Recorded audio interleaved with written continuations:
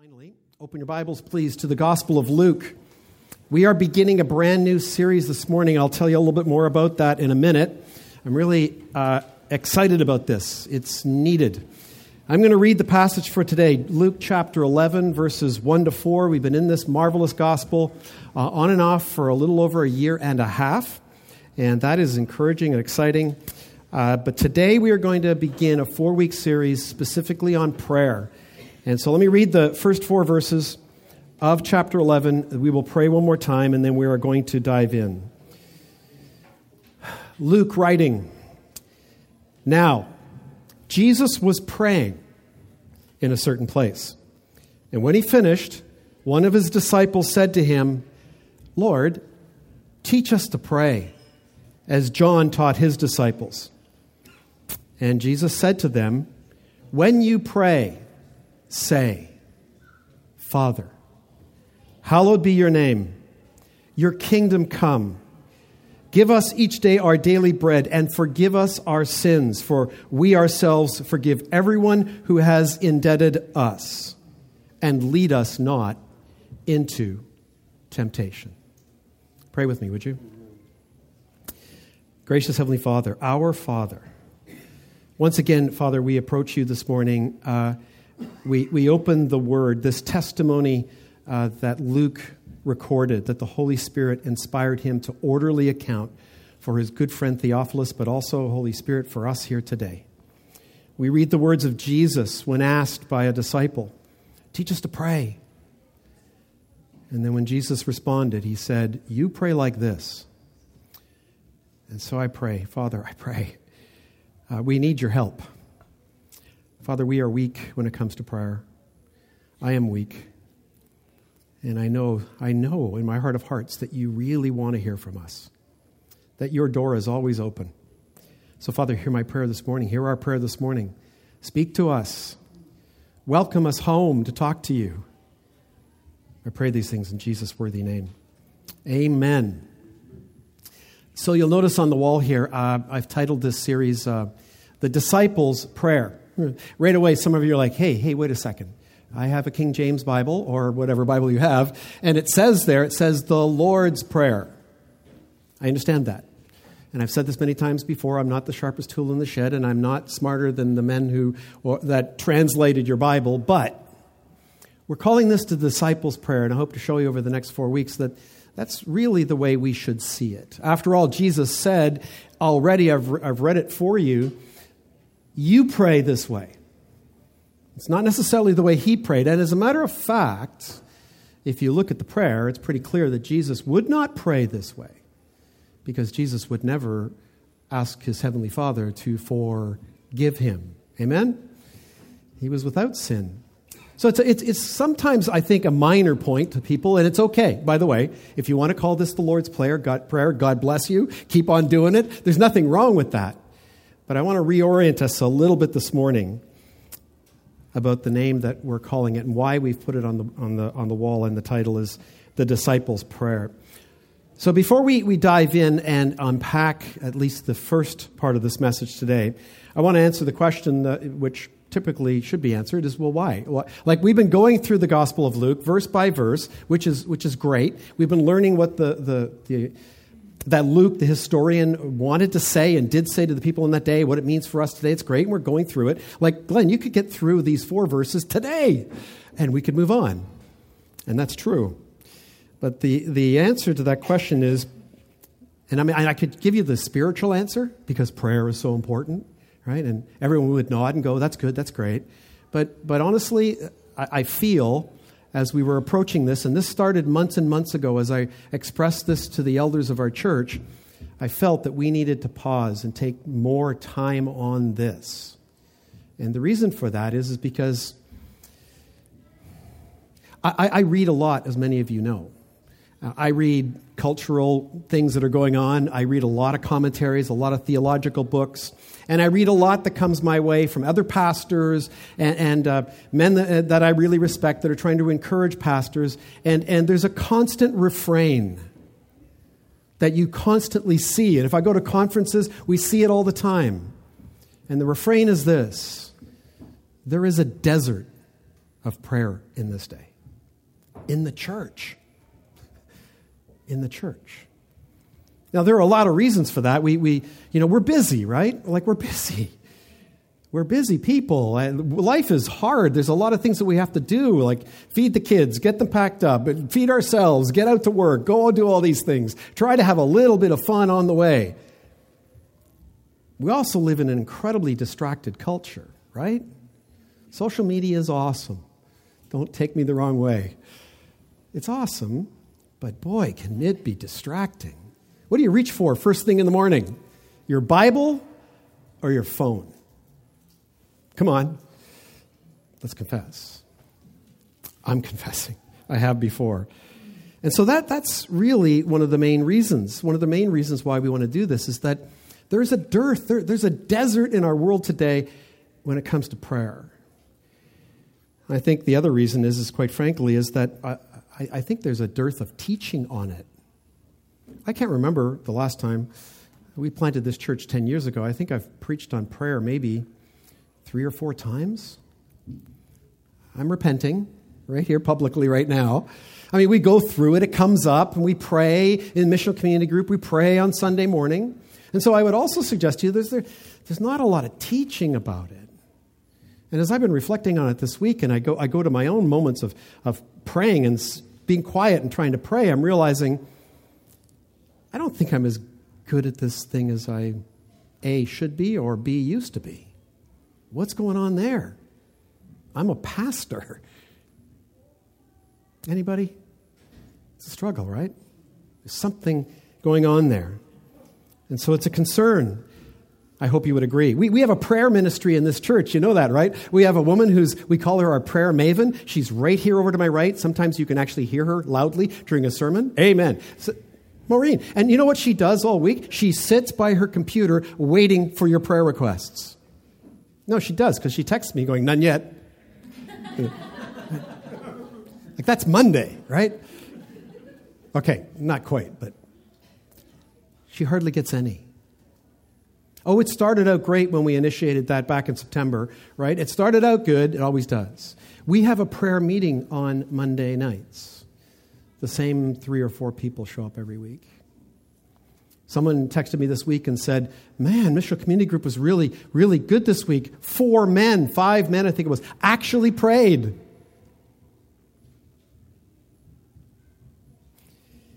That's why we're doing this. We live in this distracted culture. I think we all struggle with it. It's so needed. I think as we'll discover as we go through this study, I hope we will discover as we go through this study, that Jesus didn't do anything. Jesus, the Son of God, didn't do one thing, anything, related to the expansion of the kingdom of God, related to his ministry, until he first went into a private place and talked to his Father, our Father, who is in heaven. So listen, as I said already, I think our distracted culture has made it difficult for us to be good at prayer, to be effective in prayer. And so I lean on that word made because, listen, it's not because it is difficult, is it? Really? But it's made difficult, not only by our distracted culture, but our personal distracted lives. So I think at this point in time, I'm taking responsibility, and I guess the key reason why we're doing this series is because there is a good lack of teaching on it. I confess that, and I look at our church, I look at what God is doing, which is awesome, in many, many, many lives, and including opening the doors and more people coming, and yet the enemy is attacking us, attacking individuals in our church. More than ever, we need to pray. We need to be a church of prayer. So that's why we're doing this. So as I've already given you, the title for our series is The Disciples' Prayer. I want to give you a little bit of an outline of how the next 4 weeks are going to go, and then we'll dive in, okay? And I warn you in advance, or I encourage you in advance, we might stretch it into 5 weeks. And here's why. So today, the title is of the series, The Disciples' Prayer. Today we are going to be looking at Our Father on week 1. The second week will be Kingdom Come. The third week will be Daily Bread. And the fourth week will be, look at that, Forgive and Deliver Us. So we'll see how it goes. We might break up those last two, okay? I think you're up for it, I can tell. Let me put the first two verses on screen again, and then we'll dive in. Verses 1 and 2 of chapter 11 say this: Now Jesus was praying in a certain place, and when he finished, one of his disciples said to him, Lord, teach us to pray, as John taught his disciples. And he, Jesus, said to them, When you pray, say, Father, hallowed be your name. Now we're also, during this series, going to bounce back and forth, not so much today, but certainly next week, between the record of this prayer in Luke and also in Matthew. Matthew chapter 6. Matthew's, most of you probably know Matthew's Lord's Prayer, Disciples' Prayer, better than this one, because especially any of you who owned a King James Bible, amen? Hello, anybody? Our Father who art in heaven, and on it goes, right? You would have memorized it from that translation, but also from Matthew, because it's more expanded. Luke is shorter. And so the reason why I'm titling today Our Father is because that is exactly how Matthew records the beginning of the prayer, right? But it's interesting, Luke, so why? Why would Luke dive in that way? Well, we'll get into it a little bit more as we go through the series, but Luke's a Greek. Let's remember that, a Gentile pagan who came to faith in Jesus Christ, and he's writing with a certain purpose in mind, recording what he has been told by others Jesus said. And his relationship, I think he's trying to unpack here, is your praying to God, my praying to God. So when you pray, just pray, Father. Matthew is a Jew who's speaking to the people of Israel. And we'll see a little bit about that today. And so he's referring to God as our Father, which most Jewish people would go, yes, okay, I understand that terminology. Personal Father, Luke? That was strikingly new and different.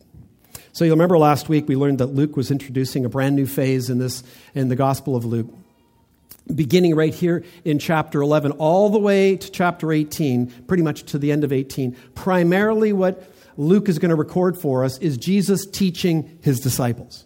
His focus turns from the crowds and all the healings. There's a few that go on in these chapters, but it's primarily come to my feet, like they did last week with Mary and Martha, right? Come to the feet of Jesus. Come to the Word of God. I need to teach this to you. I need to unpack this to you about the kingdom, about the gospel, about salvation, about why I'm going to die, be buried, and rise again on the third day, and then ascend back to the Father. I need to teach you all these things because one day it's your job.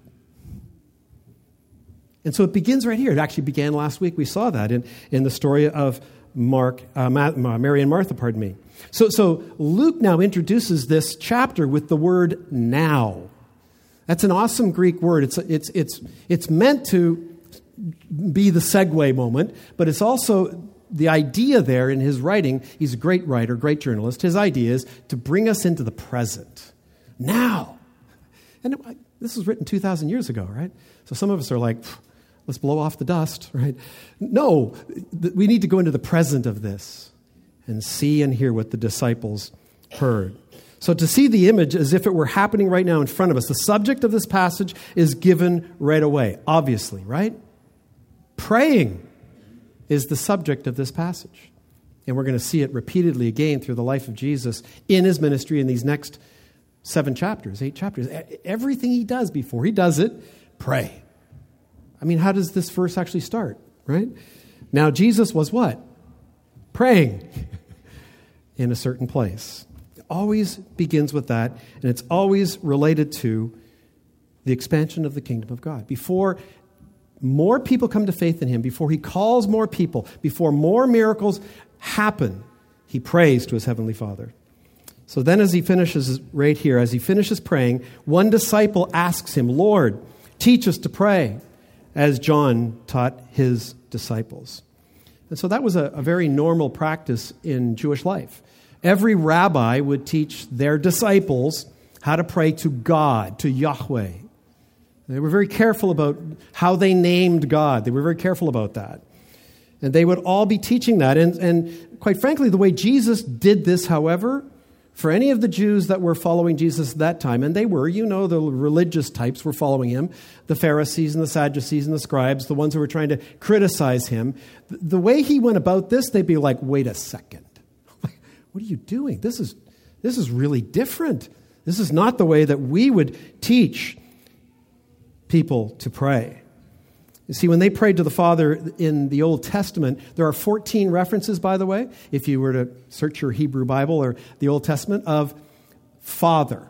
The reference to God being Father. But in every case, it was in the collective sense or in the communal sense. So in other words, Father of Israel.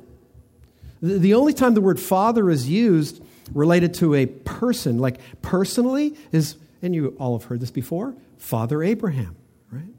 Father Abraham is a terminology. But for the average Jew, the idea of personalizing this, me calling God in heaven, this holy and Father, that was absolutely new. But there's more to this which is wonderful. Commentators and historians have often pointed out Jesus didn't use the word pater, the Greek word pater, in reference to our Heavenly Father. That's what's in the Greek, in the translation that we're reading from. The word that actually came out of Jesus' mouth, right, when he was speaking and the disciples would have heard, was the word, anybody know it? You all know it. You've heard it before, right? Abba. The word that came out of Jesus' mouth that is translated pater in the Greek, where we get the word Father, is the word Abba. That's the word that would have come out of Jesus' mouth. How about, have you ever heard a preacher or anyone else refer to our Heavenly Father as Daddy? Now, come on. Those of you raised on the King James Version, you probably thought that was disrespectful, right? Why? Why? Well, we're going to see that his name is sacred. His name is holy. But, again, in those days, this is why Jesus' teaching on this was so shocking. Because the understanding in Aramaic and in the Greek, the use of this word was like, it's my dad. This is a dad relationship. This is a passionate, loving relationship. This is not Father who I'm afraid of. This is Abba. This is our dad. So if that is literally the word that Jesus used, and it is, and the Aramaic hearing person that day understood it to mean daddy, why would you and I have a problem with it? Honestly, I've been in prayer meetings with different people over the years, and someone has inevitably said, Abba or daddy, and you can almost hear a few people wincing, right? And it's like, Urgh. Now listen, I think all the time, it could be a stretch, but... So friends, this is how Jesus tells his disciples and us to pray, how to address our Heavenly Father. If not in these words, then please hear me this when I say this. See your Heavenly Father as your dad. Now, a couple of words we have to unpack this morning before I believe we're ever going to be able to pray the way that we should, even the way that we want. And the first word is Father.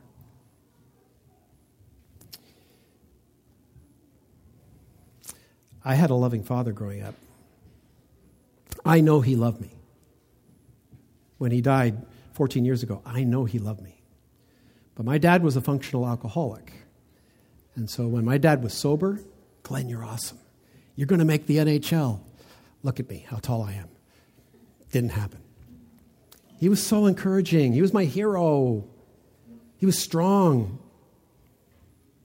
He drank every day.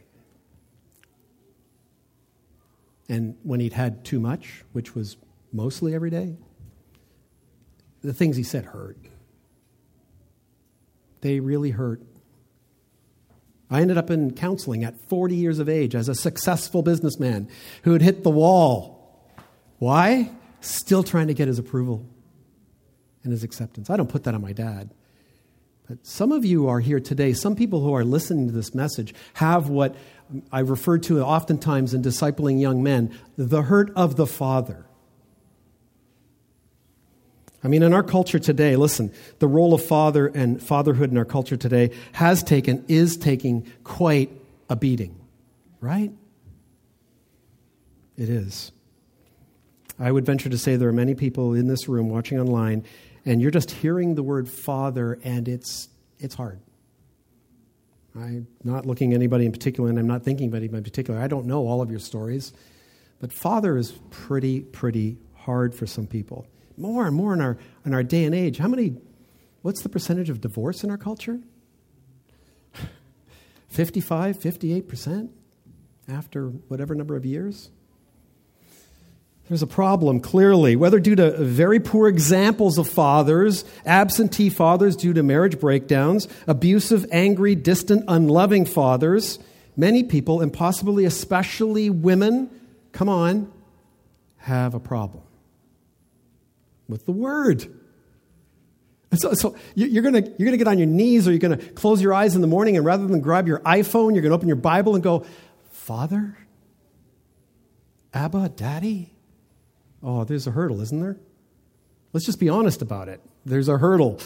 And we really need to understand that hurdle. On the male side of things, and this is, trust me when I say this is not in defense whatsoever of brutal, abusive men. Not at all.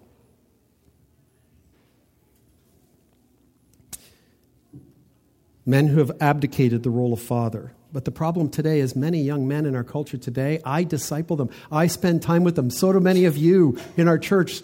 So do many women, for that matter. There are almost no role models. They don't know where to look. They didn't have a father, or the father they had created issues and problems and hurts. And so add to that the fact that many men, most men I would say, in this day and age, between the age of 20 and 40 years of age, and actually, due to the impact of, please hear my words carefully, radical feminism, have no idea how to be a man. It's confusing. Ask a 25, 28, 30-year-old man, honestly, how he's supposed to behave. It's not funny, I know. And then you add ideas like the American Psychological Association just coming out and calling masculinity, the masculinity that we've been raised to understand is good, and they've called it toxic. If you're a young man, what do you do?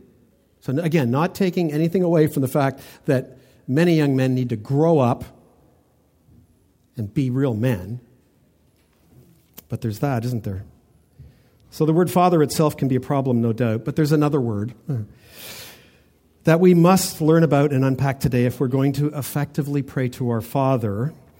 And this word, I'm almost reticent to put this word out there this morning. I don't really, trust me, I'm not afraid. Okay, sometimes I am afraid. But I'm going to talk about it. I want to just give you a little story illustration first that will highlight it.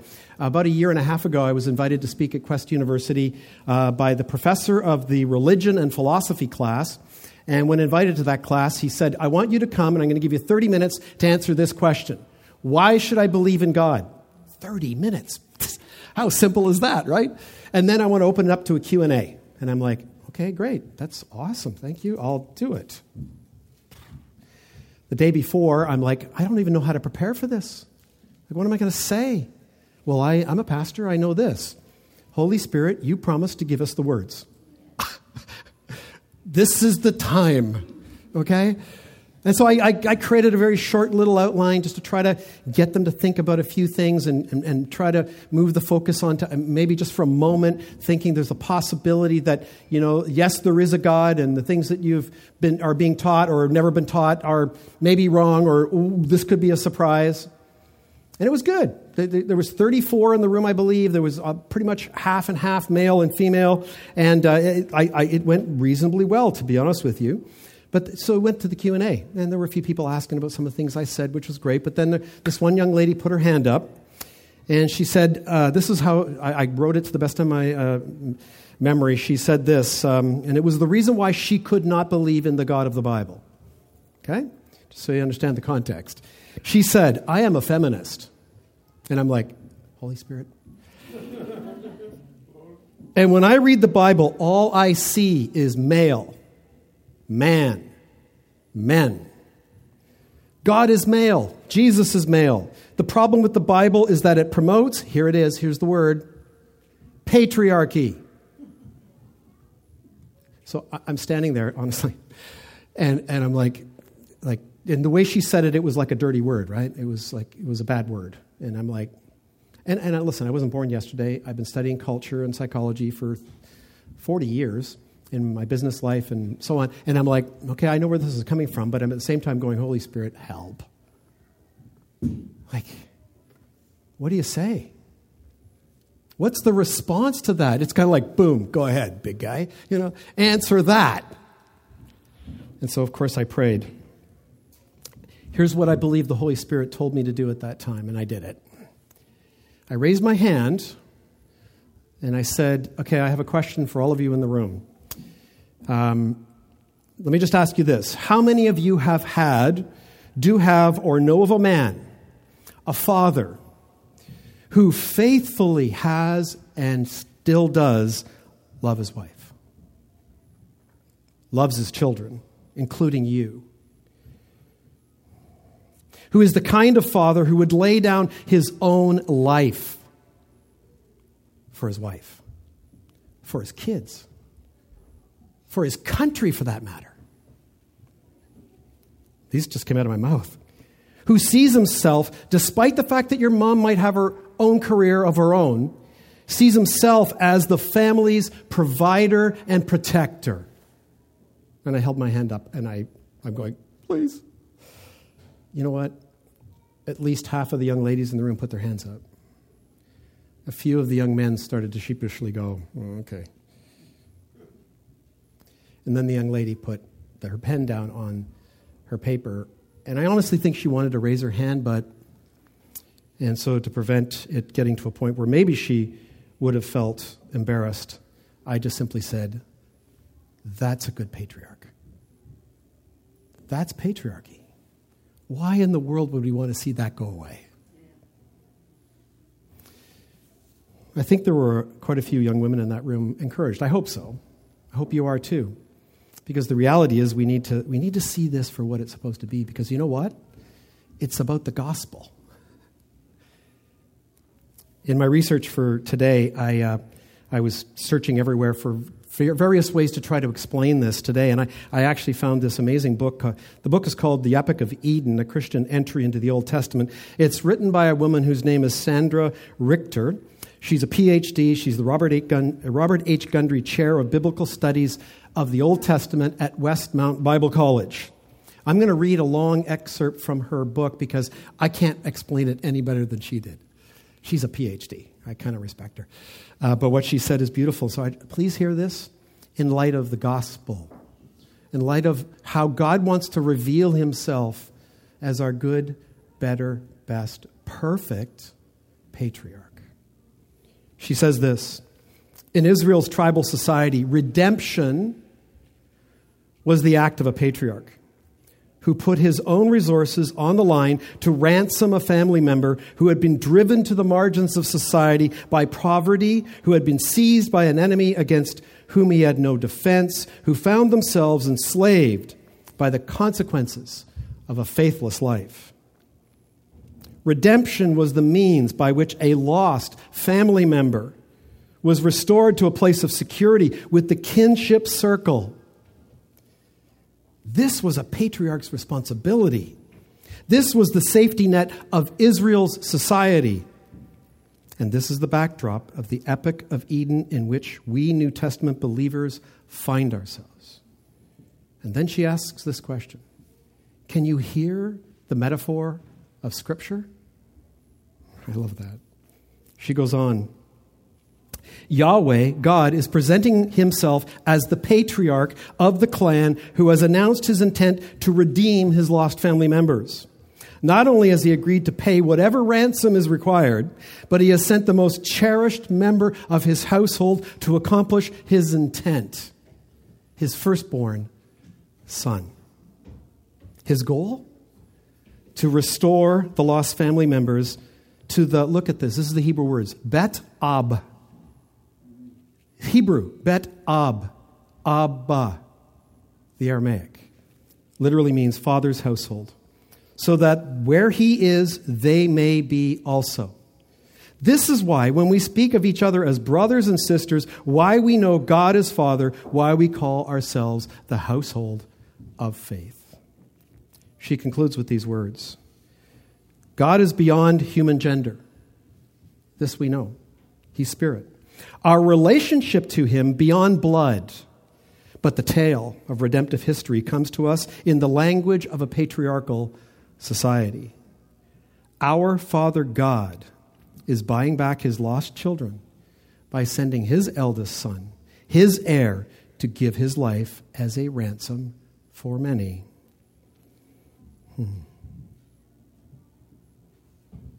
So that we, alienated, might be adopted as sons and daughters and share forever in the inheritance of this firstborn of all creation.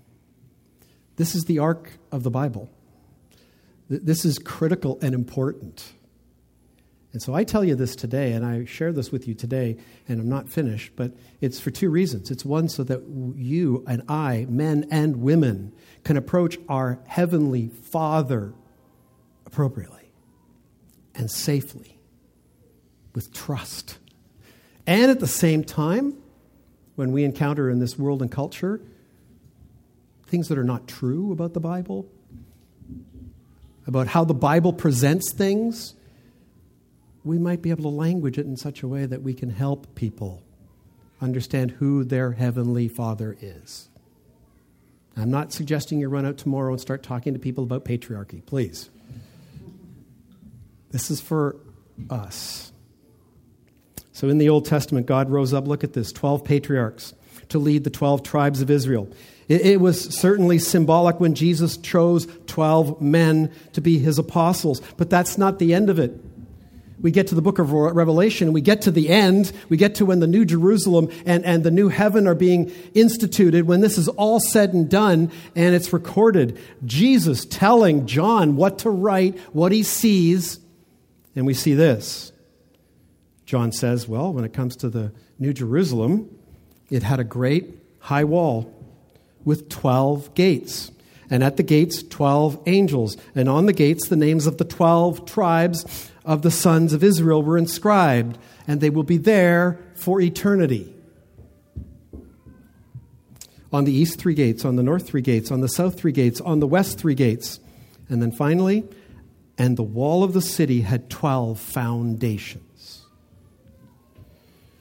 And on them were the names, the 12 names of the 12 apostles of the Lamb.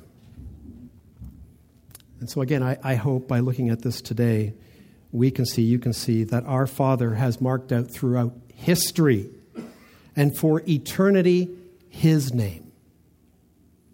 His name. And so when we come back to that verse, when Luke records Jesus, saying, Father, hallowed be your name. That word literally means sacred, most holy, to be preserved, to be precious above all other names. We sang songs about that this morning. And so how do we do that? How do we hallow his name? We've been doing that this morning in this message, by making sure we understand that he chooses to be known as and reveals himself as our Father, as our patriarch. It's a beautiful picture. It's a beautiful, beautiful picture.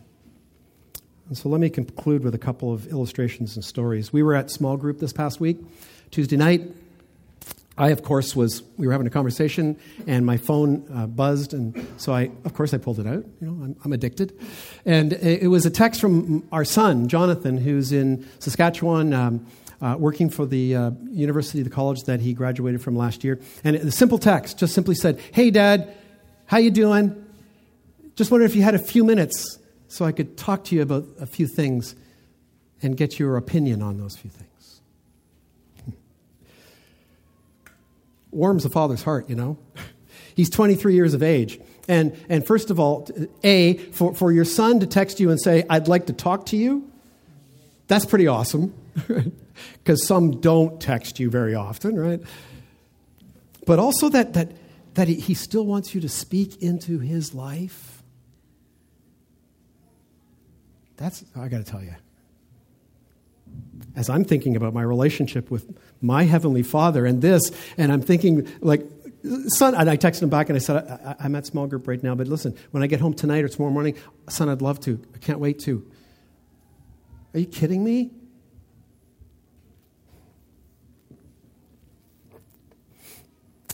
I heard an illustration several years ago. I had to look it up again by one of my favorite pastors. You all know his name, Tim Keller.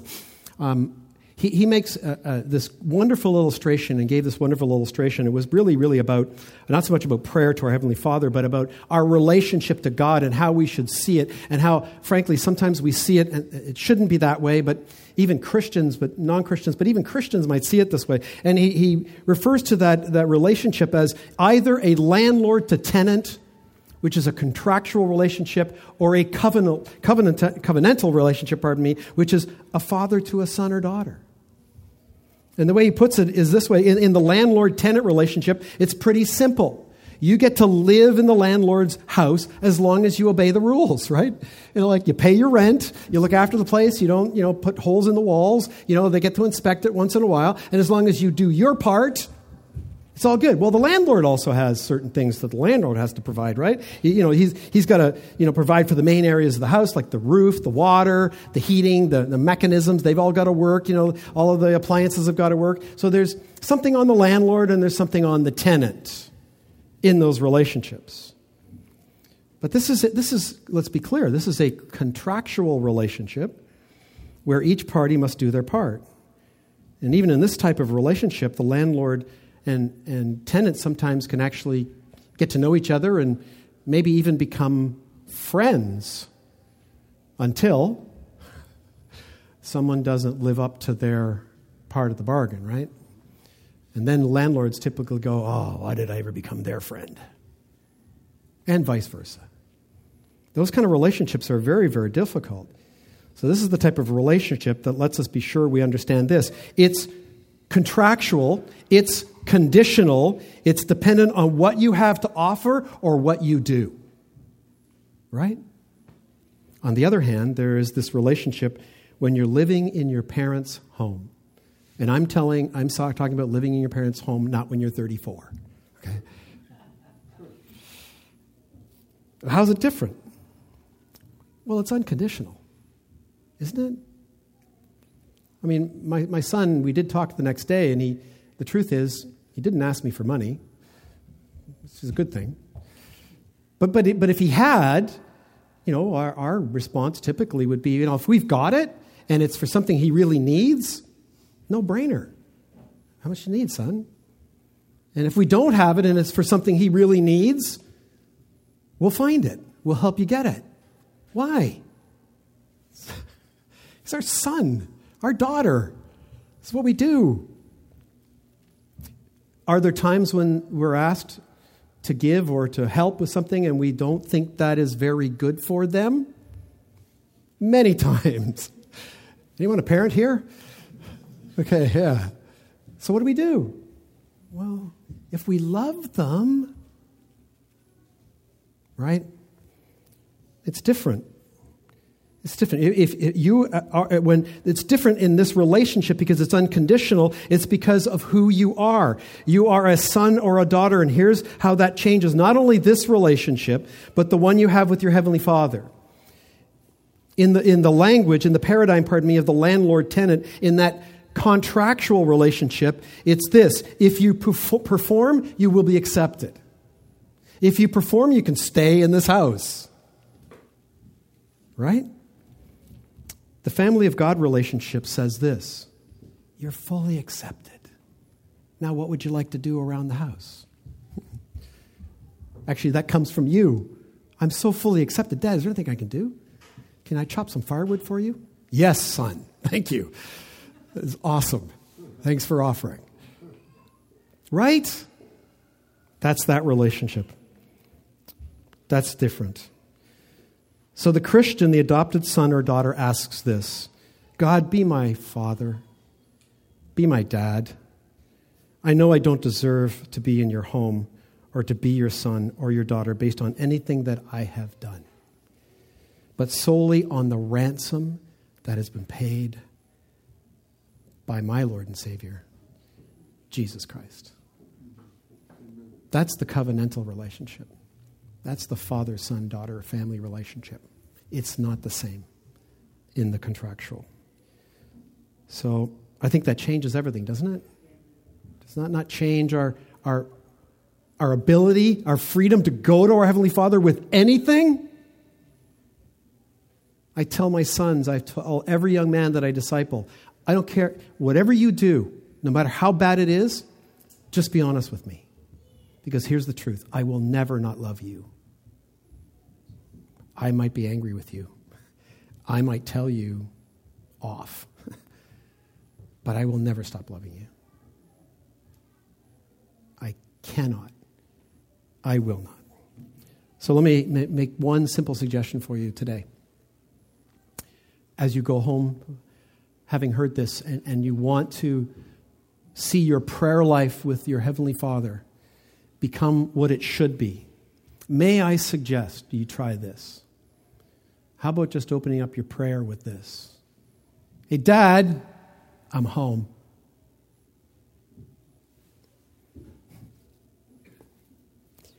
Got a few minutes to talk? I'm not looking for money, by the way. I've got a lot of things going on. You know what they are. You probably could guess. But I would really, really appreciate your input and your help. Pray with me, would you?